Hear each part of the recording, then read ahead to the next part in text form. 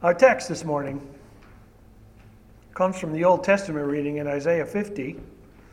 I want to remind you just a little bit of the end there, verses 8 and the first part of 9. He who vindicates me is near. Who will contend with me? Let us stand up together. Who is my adversary? Let him come near to me. Behold, the Lord God helps me. Who will declare me guilty? This is our text. In the name of the Father, and the Son, and the Holy Spirit. Amen.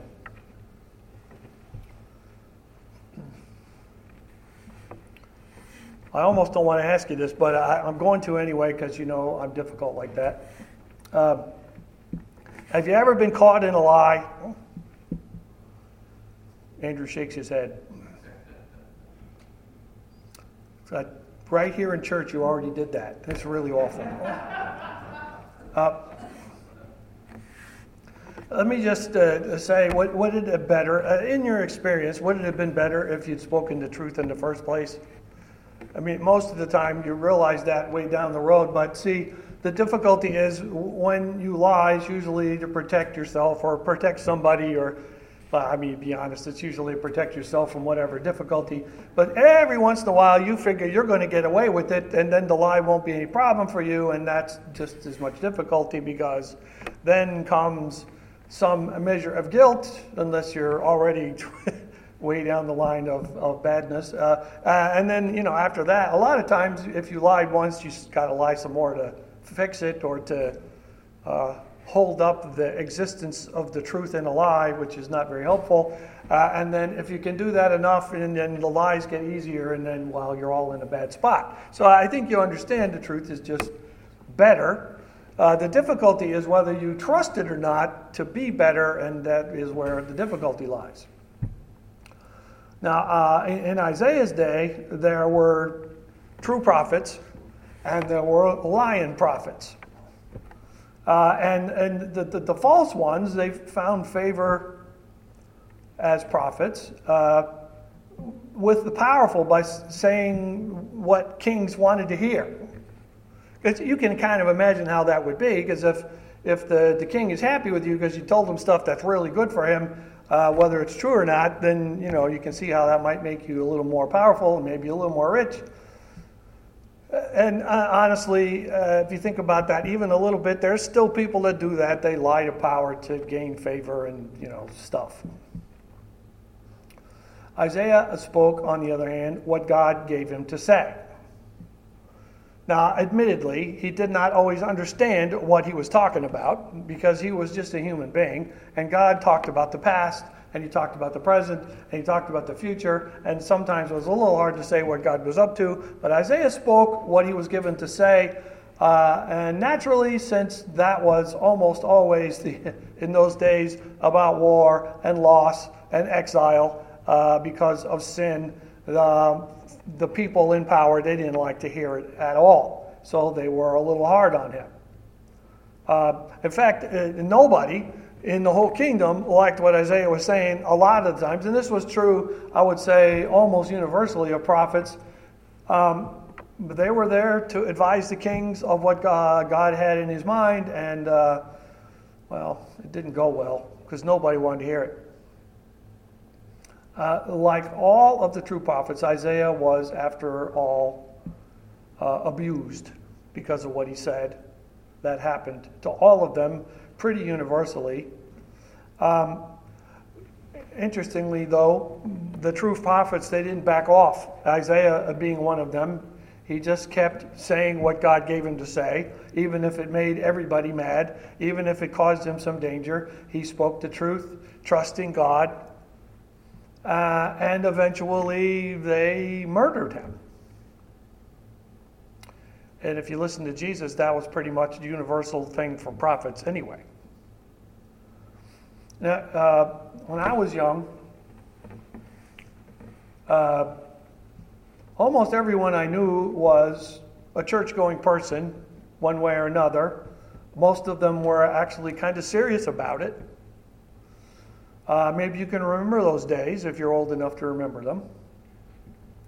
But that's not the case anymore. In fact, it isn't anywhere near the case anymore, and I know that you have felt it. The world despises your faith, the things that you believe, the things that you try to teach. Of course, for Isaiah, it was actually, surprisingly, the people of God that were the most difficult, because those are the ones he was talking to. They despised him horribly, and I would suppose to some extent, if you look around the Christian world, you might find a false teacher here and there, and they cause a lot of trouble, and they don't like you very much. So how is there,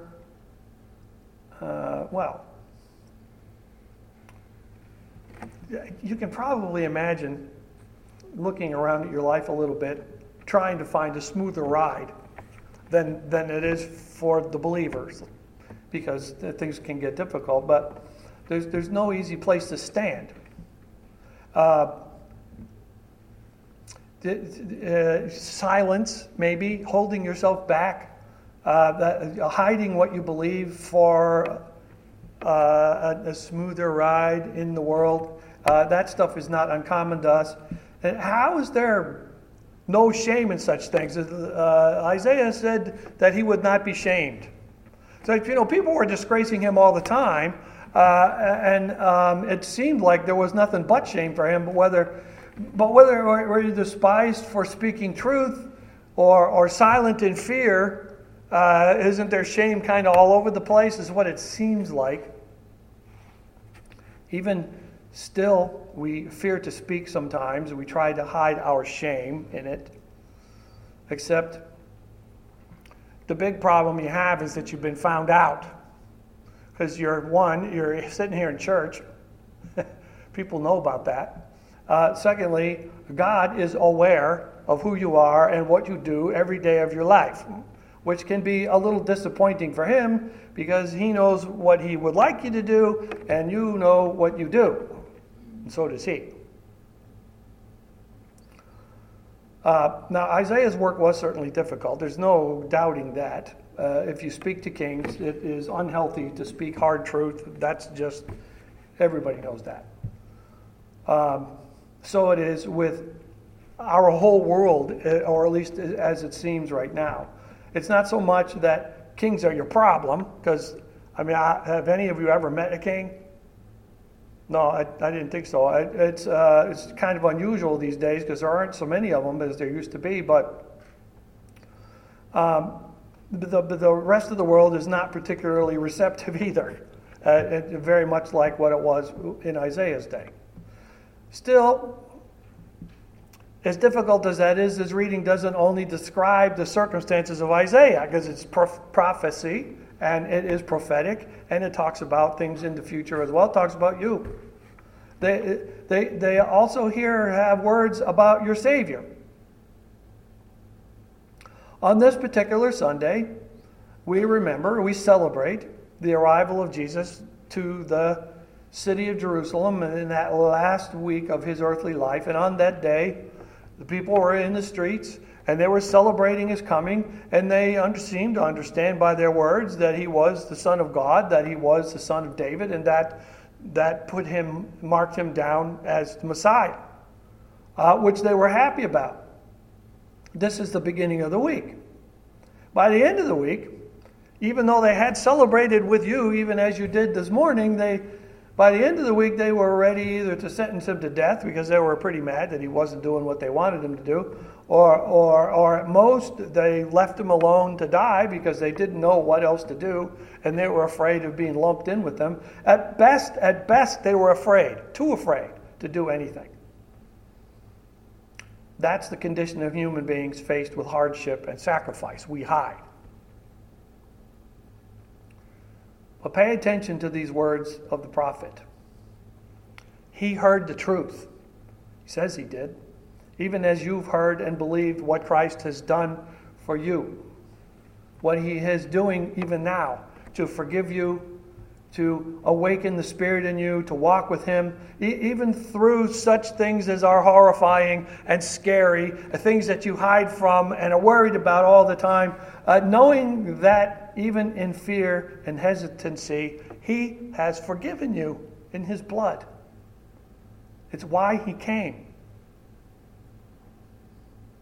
He was fully aware that everybody would leave him to the cross. He was fully aware that you would have trouble.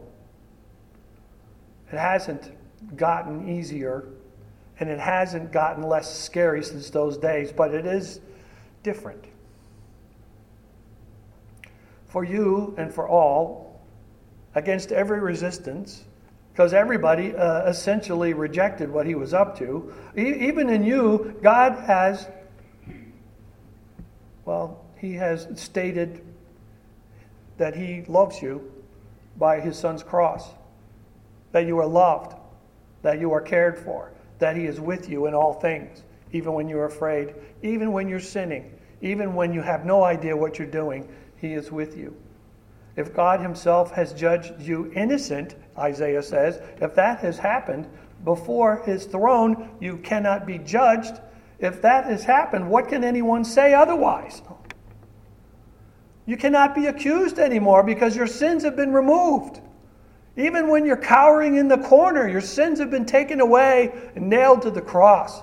That's how much God has loved you. He is salvation and he is eternity in Christ. And he will never disappoint you.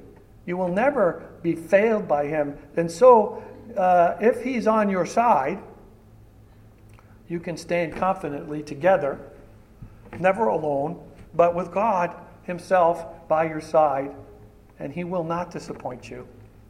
The shame that Isaiah talks about is not just having a bad day. It is that he wants you to understand that his God, your God, will never fail you. What he has promised he will do. What is done is done. It cannot be undone. And you are his. And you are loved. And he will not allow you to be disappointed, to be shamed about that. I found a very interesting, this bit, he's given me the tongue of those who are taught. So that you can offer a word of help for those who are weary. And he awakens my ear as those who are taught. As those who are taught. And it's kind of interesting. Could you or anyone speak truth if you hadn't been taught? And this is the thing, we were talking about this in Bible study a little bit this morning. Even when you hear what God says to you about what you should be doing, it isn't always obvious what you should do in your circumstances. Well, how do you love somebody on this particular day about any particular circumstances? You have no idea. How could you be taught about that? But for some reason, you can hear it and you can speak it, having not heard it, because Isaiah could. He heard stuff that he had no idea what he was talking about. He was a prophet. And you can, a prophet in your own sense, I suppose, inspired by the Spirit that lives in you, believing by the gifts of God, loving because he loves you first, and speaking comfort as you have been comforted. Those things have been done in you and with you and for you because God does that. You have been chosen by him. You have been lifted up by him. You have been forgiven by him. You have come to be his own, his body, his bride, and that shall never be taken. Amen. May the peace of God, which passes all understanding, keep your hearts and your minds in Christ Jesus. Amen.